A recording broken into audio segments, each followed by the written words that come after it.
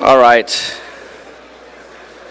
So we do have our next two. I'm going to be talking about church leadership this morning, right now, this afternoon, and then Mark is going to talk about a culture of discipling and raising up leaders, which is going to generate a lot of questions about how you raise up leaders in discipleship at your church. So just be aware of that. Write down your questions as we look forward to be moving forward. Because man must not live on bread alone, but on every word that comes from the mouth of God. Take your Bible and open it to Titus chapter 1. Titus chapter 1.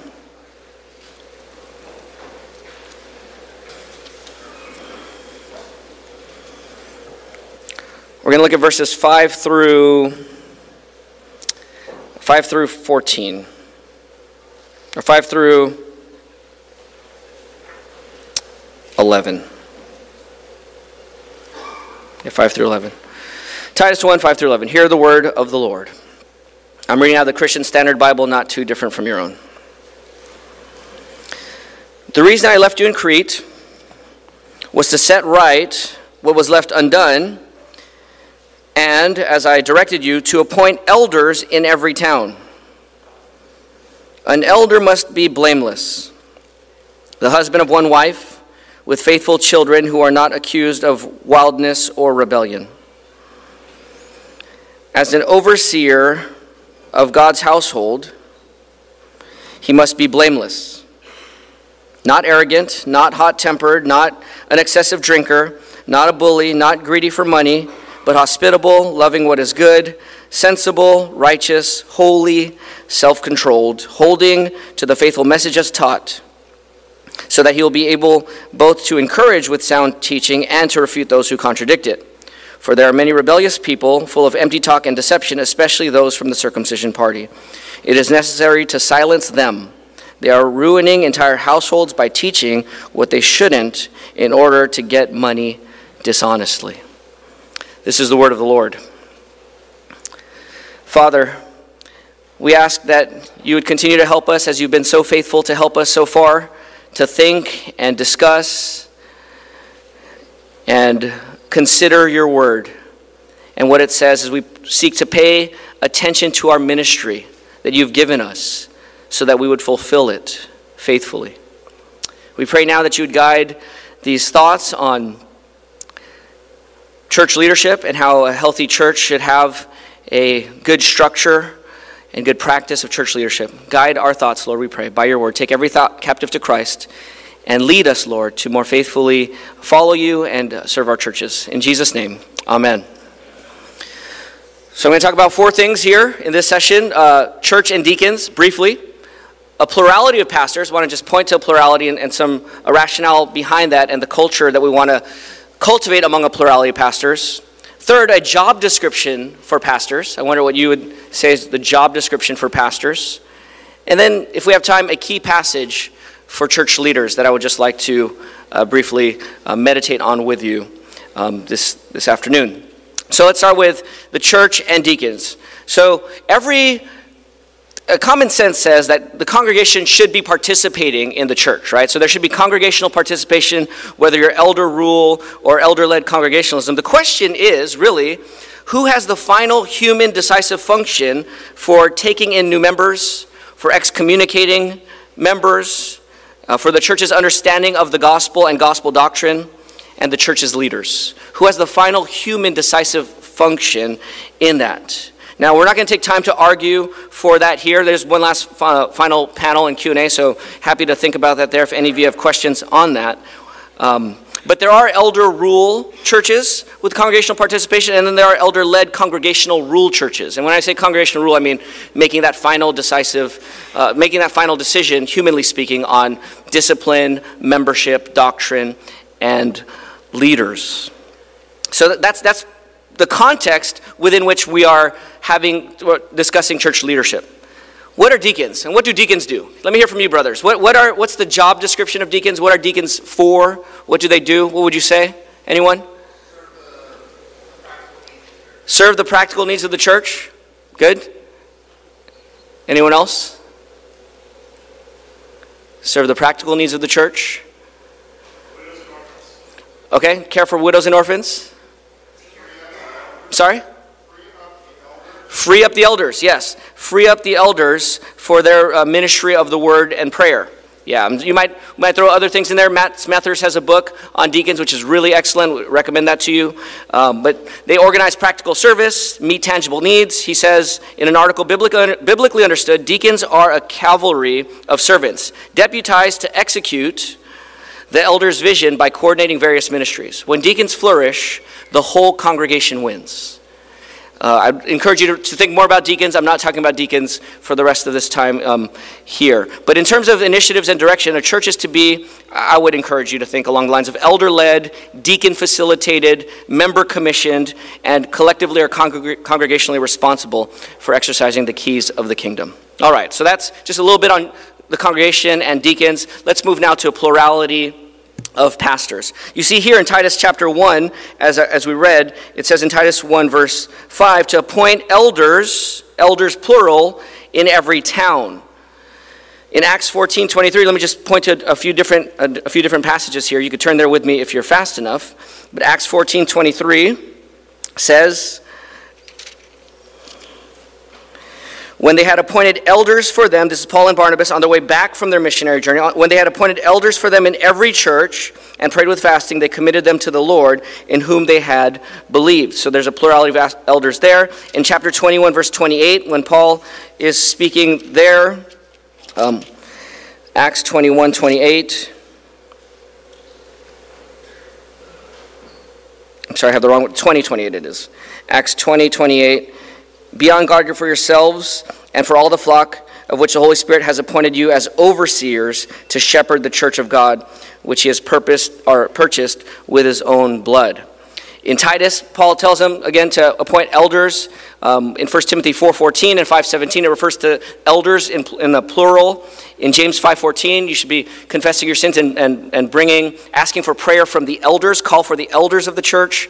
1 Peter 5:1 as well. So over and over and over and over again, whenever it's speaking about elders in the church, the normal pattern is a plurality of pastor, elder, overseers in a local church. It's not a command, so it's not necessarily a disobedience thing, but it's a normal pattern, which would be good. So we might want to ask the question, if it's not commanded, why should we pursue and cultivate a plurality of pastor, elder, overseers in the local church? Let me just give you a few reasons here. Number one, it follows the biblical pattern. Like I said, it's not a command. Number two, it helps share the pastoral burden and accountability for oversight. We are accountable to the Lord, as Hebrews 13:17 says, and we'll look at that text in a minute here.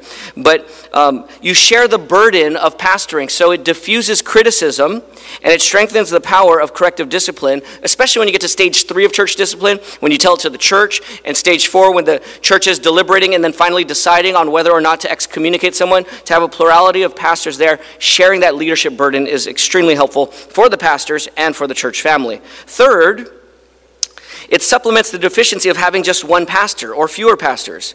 It supplements in gifting, in the time amount, the time to spend with people. There's more pastors to spend more time with people. Perspective and wisdom to decisions that need to be made into specific situations. Pastors have time limitations. An individual pastor has a time limitation, a geographical limitation, relational limitations and deficiencies. Everyone has unique relationships with everyone else in the church, and so where you might not have that right angle, you do your thing and another pastor does his thing, and together you're able to shepherd the church more helpfully than you would on your own. A fourth reason here, and a fourth and final one I'll say here, is it indigenizes church leadership. So it's not just calling for church leaders from the outside and hiring them in, but as you're seeking to raise up a plurality of pastors even from the inside, it promotes the church's continued responsibility for growth, for spiritual maturity, for discipleship, and for people owning it for themselves as members of the church. And Mark will talk about raising up leaders more in a little bit. What I want to now think about some characteristics we are seeking to cultivate in our church in terms of a healthy plurality of leaders. So our church has 4 pastors. Pastor Peter was just referred to by Bobby, Pastor John, and then Pastor Ben is here as well. So we currently have 4 pastors in our church right now, and I want to talk about some of the things we're trying to cultivate in our culture as a plurality of pastors. So let me list a few characteristics here. First of all, we're trying to cultivate a deference to the Word and Spirit. That seems obvious. We want to make sure that the Bible is being read and talked about in our deliberations, in our discussions, that we're seeking the Spirit's leading by the Word, by the Scripture. And so we want to defer to the Word regularly. Secondly, we want to listen to each other intently. We don't want to assume we know what the other pastor's thinking. We want to listen and give space for the brother to process out loud or just to share what he's thinking. And then we want to defer to one another when possible. It's not always possible, but we do want to defer to one another when possible. And then, I don't know what your process is with unanimity and agreement, but we want to clearly communicate one's convictions and concerns and our position, especially when we disagree with the others, especially when we're disagreeing. We want to cultivate a culture where we don't feel like we're walking on eggshells or we're going to offend somebody. We're just going to share our conviction, it's not personal, it's just we're trying to read the Bible, we're thinking about the situation, we're praying, we're listening to the conversation, and we might land at a different place at the end of the day, or at least currently, and I want us as a pastoral team to be able to communicate our concerns clearly and not hold back. I want us as a team to trust the Spirit's leading of the whole group, even when we don't have a unanimous vote and we don't work for unanimity in our church. In our church gatherings, in the congregational meeting, or even in the pastor council, we just work for a majority there. We want to invest in each other. We have 141 members, 4 pastors. We got a lot of people to minister to and disciple, but we want to make sure that we are spending some time investing in each other as fellow pastors. But we also want to be investing in members of the church, because they are the ones who are going to be building up other people and speaking the truth in love. 2 other things I'm trying to cultivate and pray that we cultivate in our church. We keep reminding each other as pastors, and we want to keep remembering that I am a member first before I'm a pastor. I'm a church member before I'm a pastor. Your membership is foundational to your pastoral ministry. Like the fundamentals of anything you learn, any activity you engage in, learning the fundamentals first.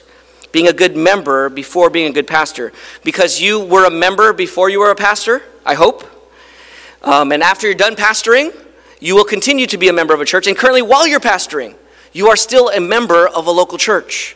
And so we want to remember that we are members of the church before we are pastors. And I am going to shift in a little bit to a job description for a pastor, but I'm curious from you. I think what Jonathan laid out earlier was a job description for members. I think every pastor should have ready in his mind a job description for the members of the church. Do your members know what they're responsible to do? And have you taught that regularly and clearly to them? So, I'm going to ask you here again, what are some of the duties you think are the biblical duties of a church member? Just start shouting some out. Let's just get a few here. Gather, protect the gospel, good. Pray, serve, evangelize, love one another, give, disciple, teach, okay? In a Matthew 28:20 sense, teaching them to obey everything Christ commanded, maybe not as an office. Yeah, so the way we summarize it is, just to summarize it here, another way of doing it is, I think I have 6 things. So care for one another. So care for one another. Eyes influence each other towards Jesus. That's what discipling is. You're just influencing towards your highest value. Gospelize one another. So speak the goodness of God to your neighbors, but also to one another because we're sinners. Assemble or attend regularly. Attend the gatherings regularly, morning and evening, but especially morning. But if you can make the evening, that's our pastoral expectation. You'd come in the evening as well. So attend the gatherings regularly. R is recognize true gospel confessors and true gospel confession. So come to the members' meetings so that we are recognizing who's coming in, who we're going to baptize, whether we should baptize them, who we're going to excommunicate, what our confession of faith is as a church. That's the church's responsibility. So come and recognize gospel confessors and gospel confessions. And then S is support the church in prayer, financially, with your time, your talents, your love. So cigars, C-I-G-A-R-S, cigars is how I remember the duties of a member. Care for one another, influence towards Jesus, gospelize one another, attend regularly, recognize gospel confessors and gospel confession, and support the church in prayer and time. It has nothing to do with cigars, but just a way for me to remember it. But you should have some way that you can communicate regularly to your church what their job is in a succinct way. And my point here is, as a pastor, you should be doing those things. You should be caring for each other. You should be discipling people. You should be gospelizing. You should be attending, right? You should be at the members' meetings. You should be supporting the ministry. That's what we do, and then pastors just do that more and more. So that's the foundation for our pastoral ministry. And then lastly, what we want to do in our culture of a plurality of pastors is that we want all of the pastors to be investing in men who reveal potential and possibly aspire to pastoral ministry. And that doesn't mean we can foresee the future, but just we want to be on the lookout and investing in men generally, but then also looking for particularly those who might have potential to be a pastor, to replace us. As our non-staff pastors have a term, we got 2 terms of 3 years each, and then they have to roll off for a year before they come back on if they and the elders decide to bring them back on. So we need to constantly be raising up elders. Again, Mark will be talking about that in a minute here. Okay, so I talked about the job description of members. What's the job description of pastors? There's a lot of different ways to say it. What are some of the duties of a pastor? Ephesians 4:11, equip the saints for the work of the ministry. What else? Shepherd the flock.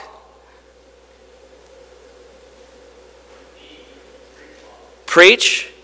Okay. Sacraments, administer sacraments. Okay.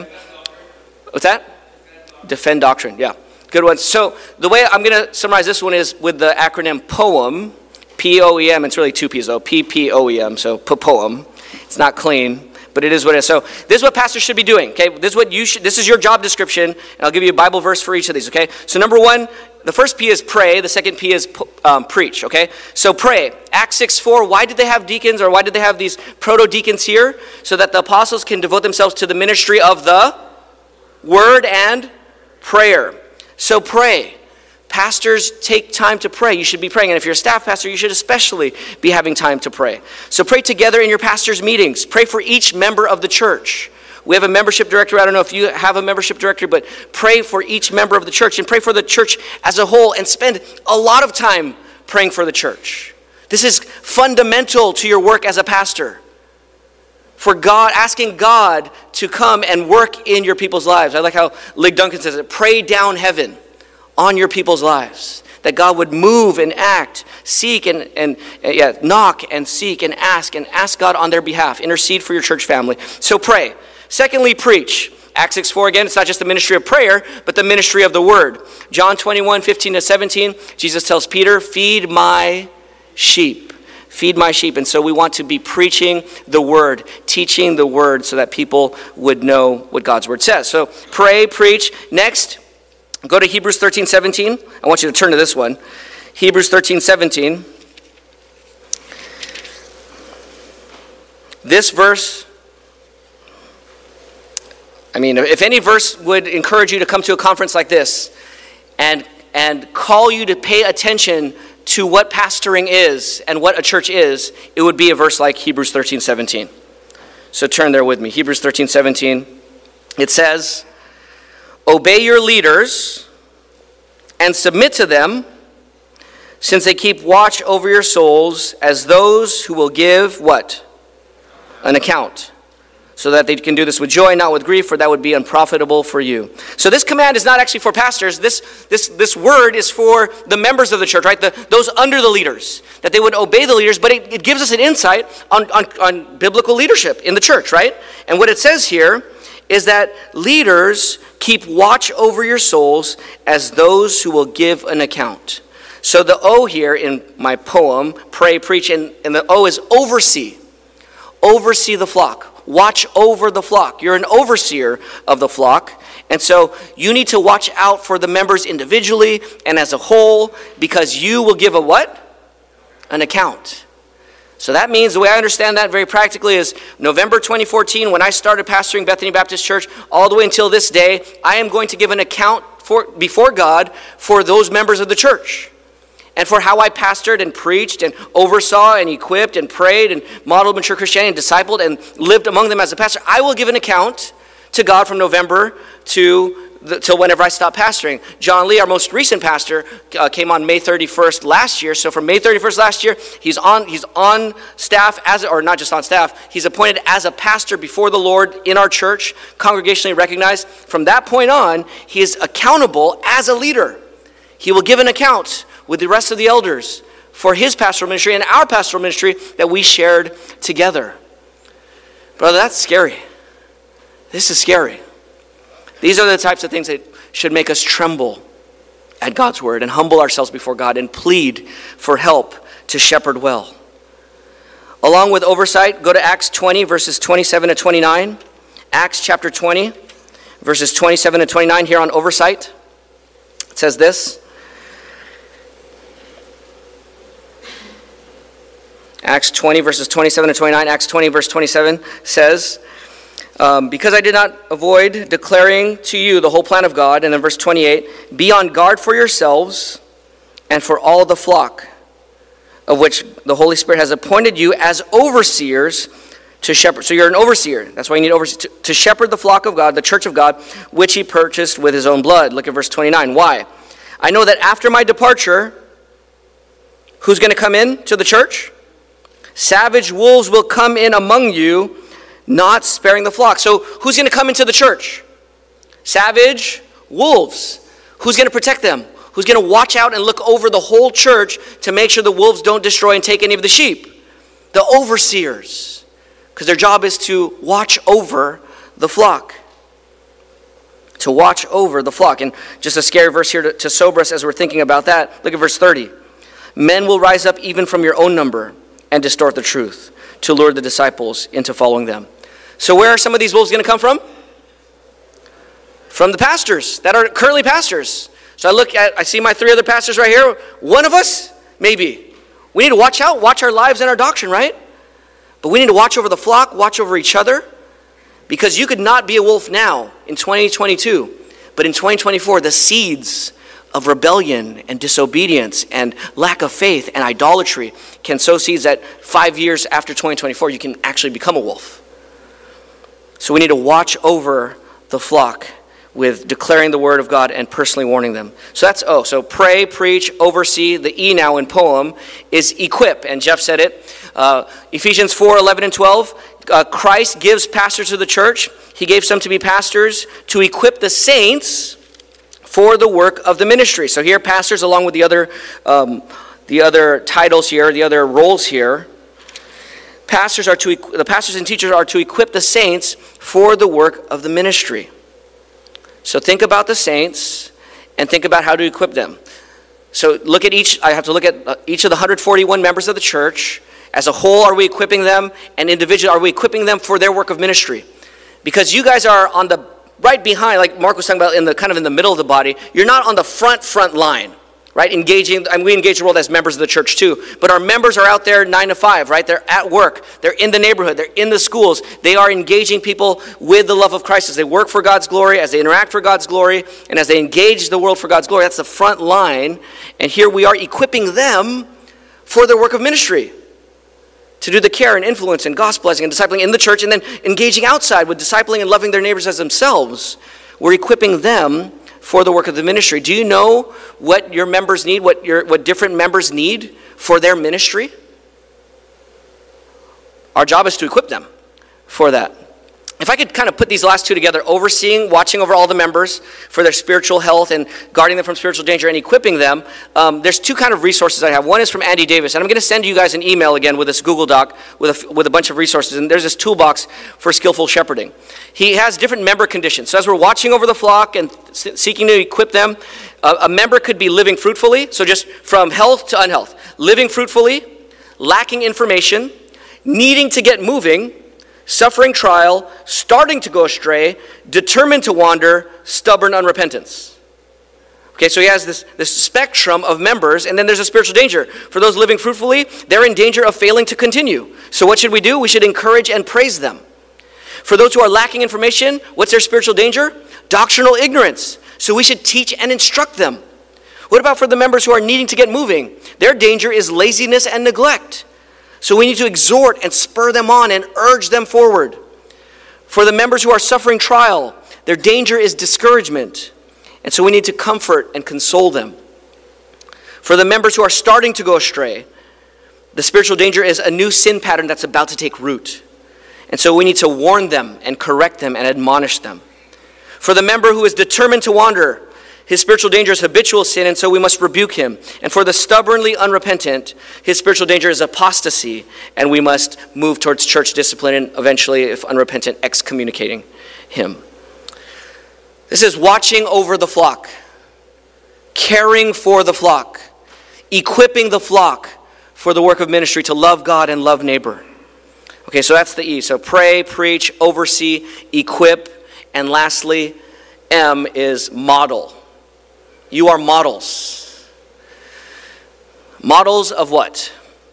1 Timothy 3, 1-7 has the qualifications of elders or overseers there. Titus 1, 5-9 has qualifications or characteristics of an elder. And so what are they? Don't get drunk. That's good to not get drunk. They should manage their household well. They should be blameless. They should be the husband of one wife. If you look at all those characteristics in Titus 1, 5-9 and 1 Timothy 3, 1-7, these are characteristics that are required of whom? Just elders? Of whom? All Christians. But these characterize elders.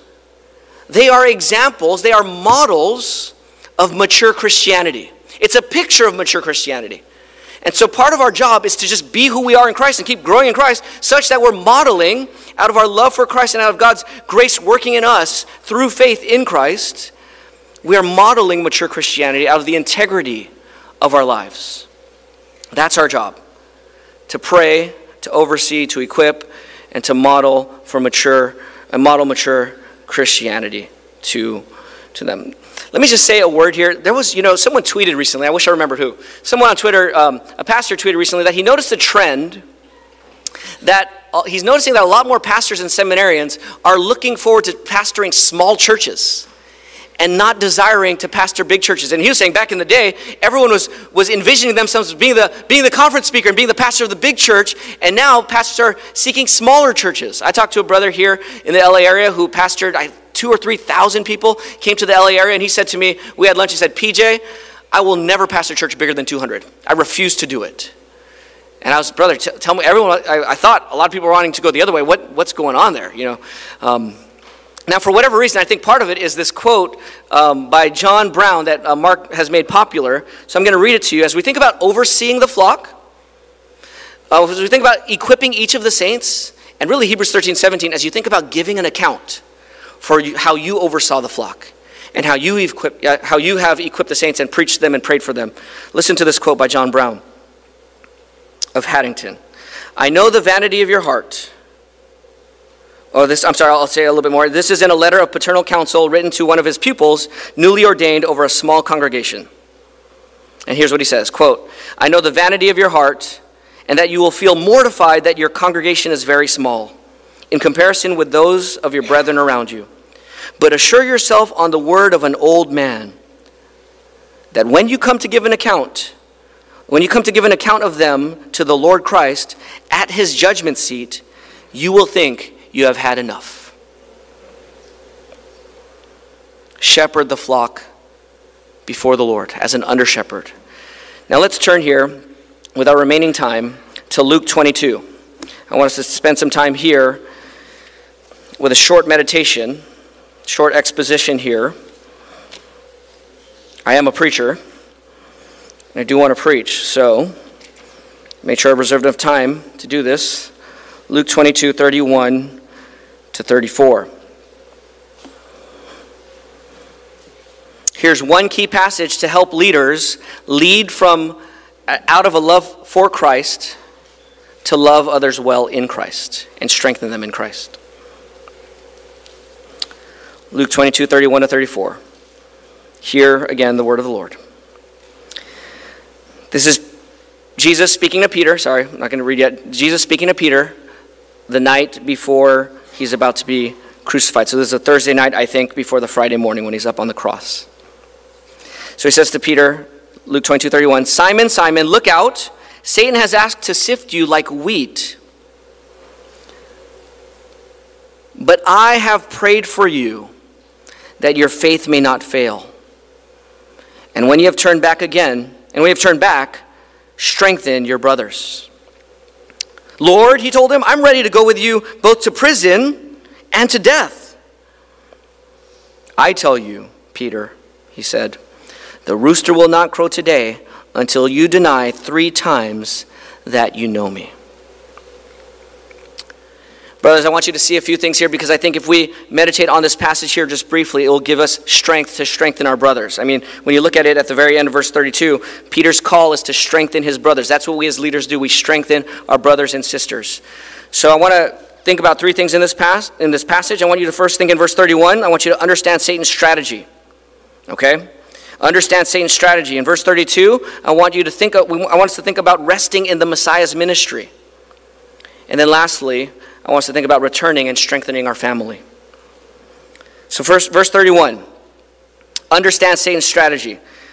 Simon, Simon, look out. Satan has asked to sift you like wheat. So when Satan is asking, who is he asking?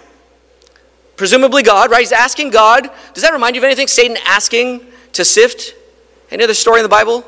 Job, right? So here's Satan asking to sift you, Peter, like wheat. Actually, it's you all. It's in the plural. Satan has asked to sift you all like wheat. So Satan wants to sift them. I want you to think about the sifting. How does Satan sift people? If you look at Mark chapter 4 and you think about the parable of the sower, there's the seed seed that's on 4 different grounds. On the first soil, as soon as the word of God hits the heart, what happens? Birds come, or Satan comes and what?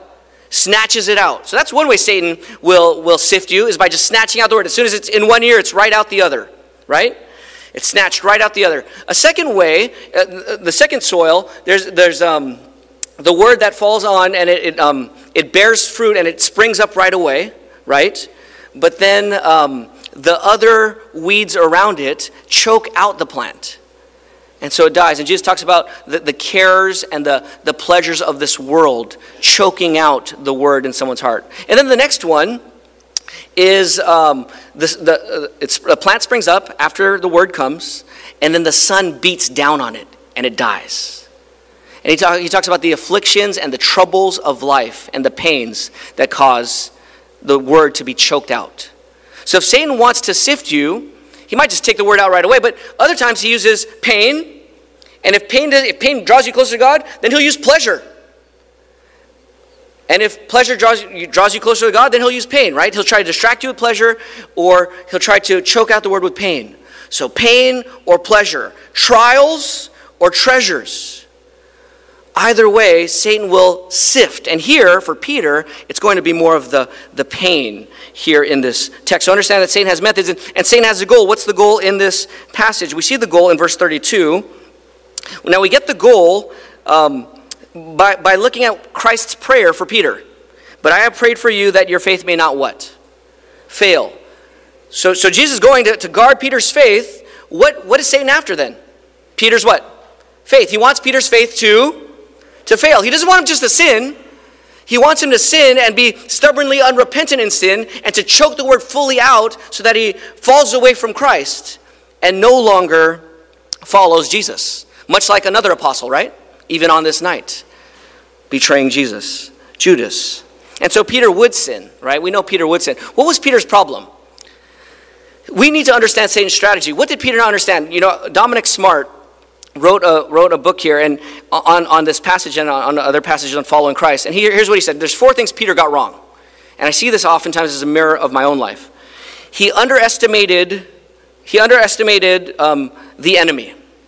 He underestimated Satan, number 1. Number 2, he underestimated Jesus' warning.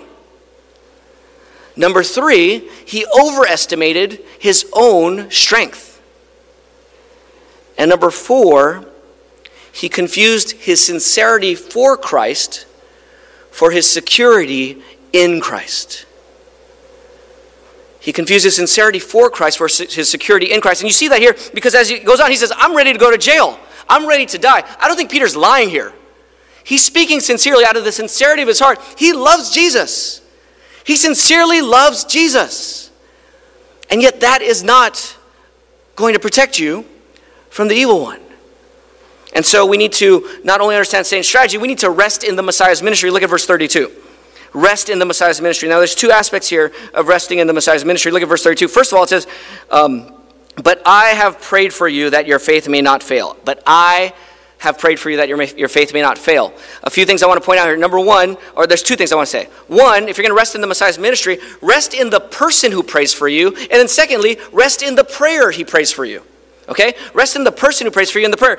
And the reason why I say rest in the person who prays for you is because in verse 32 he says, Satan has desired to sift you like wheat, but I myself, in the Greek there's that emphasis, I myself have prayed for you. There's a contrast. Who's praying? I'm praying. Who else is praying? Satan is praying. Satan is asking God for something, and I myself am asking God for something, and you need to rest in me. I am praying for you. I am praying for you. Jesus is for Peter. Who is this Jesus? We already said he's the God-man. He's the Son of God, God the Son, come in human flesh to be for us. And we know he's for Peter, and we know he's for us because he gave his life for us. He came to make the sacrifice as the great high priest, and he came to be the sacrifice for us. And so, brothers, pastors, rest in Jesus. He is for you. He is for you. He died for your sins and rose from the dead. He's for you. But don't only rest in the person who prays for you. Rest in the prayer he prays for you. Now this is interesting. Look at verse 32. I have prayed for you. What's Jesus' prayer request here? That your faith may not what? Fail. Notice what Jesus doesn't pray for. What doesn't he pray for? I pray that when that girl asks you if you're a follower, that you stand up and say, yeah, I am, so what? I didn't pray for boldness. I didn't pray that you would pass this trial with flying colors. I didn't pray that God would deliver you from the evil one or that he would lead you not into temptation. He tells us to pray that. That's a fine prayer to pray. He doesn't pray that here. He doesn't pray that Peter would not be led into temptation. He prays that his faith may not fail. Why would you not pray that he avoids temptation? Shouldn't you just avoid temptation? If you love Peter, don't you want him to avoid temptation? He's going to be discouraged. Why? Well, in this prayer, Jesus is going for the goal that Peter's faith would not fail in the end. But he is not praying specifically, this is not mentioned here, or maybe I'm arguing from silence here, that he's not praying that he would be delivered from this temptation. In other words, Jesus is going to allow Peter, he's going to allow Peter and guide Peter to the hottest and hardest part of the battle. And he's going to face Satan here and face the sifting. And when he faces that sifting, he is going to fail. He's going to sin. He's going to deny Christ. Not once, not twice, 3 times. He is going to deny Jesus. After he just said, I'm ready to die for you. He's going to fall flat on his face. And Jesus wants Peter to go to the hardest and hottest part of the battle, where the fiercest part of the war is happening, so that bloodied, bruised, disappointed, and utterly defeated, Peter would learn how to win the war. He would lose the battle and learn how to win the war. And I want to encourage you that Jesus prays this for you too. Your name is not Peter. This text does not directly say that Christ prays this for you, but Hebrews 7:25 does say that exactly. Okay, so Hebrews 7:25, let me just read it to you. It says this.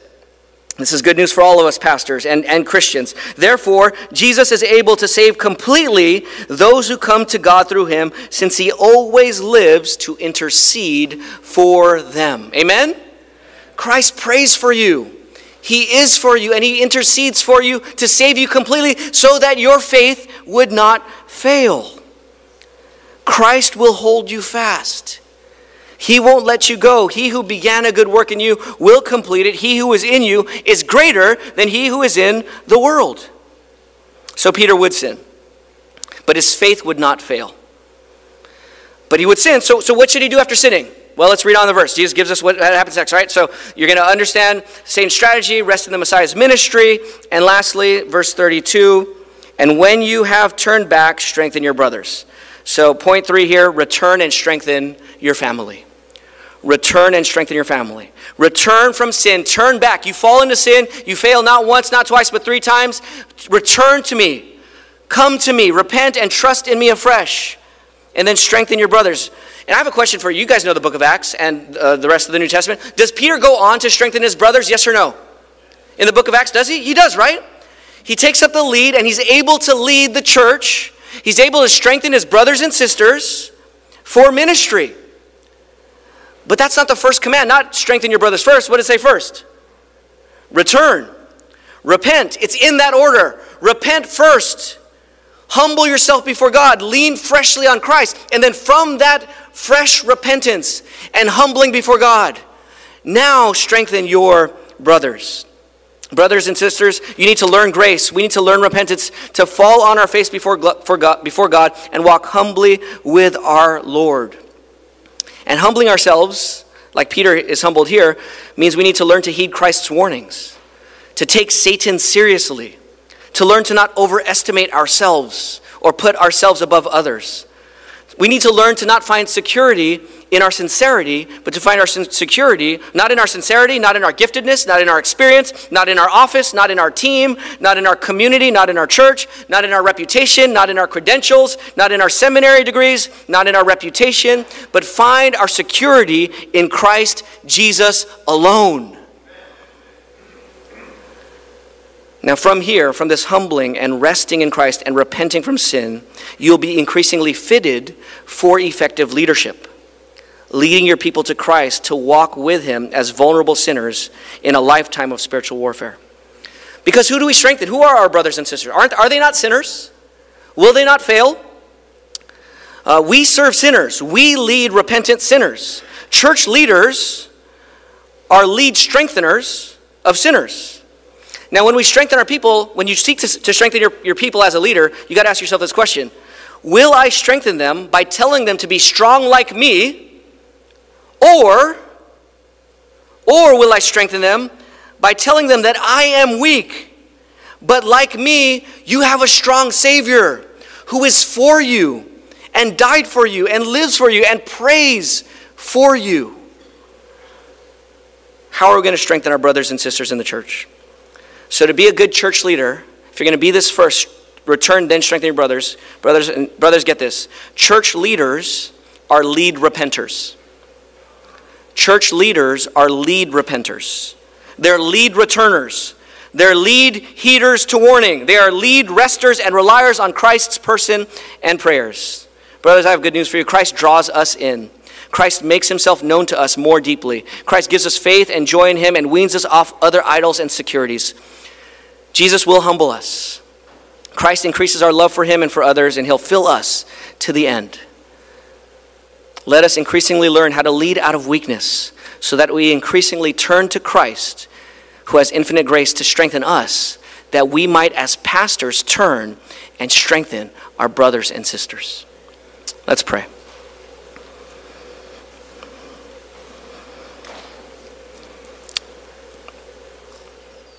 Lord Jesus, we praise you that you pray for us. We thank you that you are for us. We know we have an enemy out there who is greater than us, that we wrestle not against flesh and blood, but against demons and satanic forces. Forgive us for overestimating our strength. Forgive us for underestimating your warnings about Satan, about our own proclivity to sin, and forgive us for finding, very subtly but wrongly, finding our security in our sincerity rather than in you. Thank you for the privilege of this temporary season of our lives to be overseers, elders, pastors of your flock. Help us to lead and serve in the strength that you supply so that you would get the glory and our people would get the strength. In Jesus' name, amen.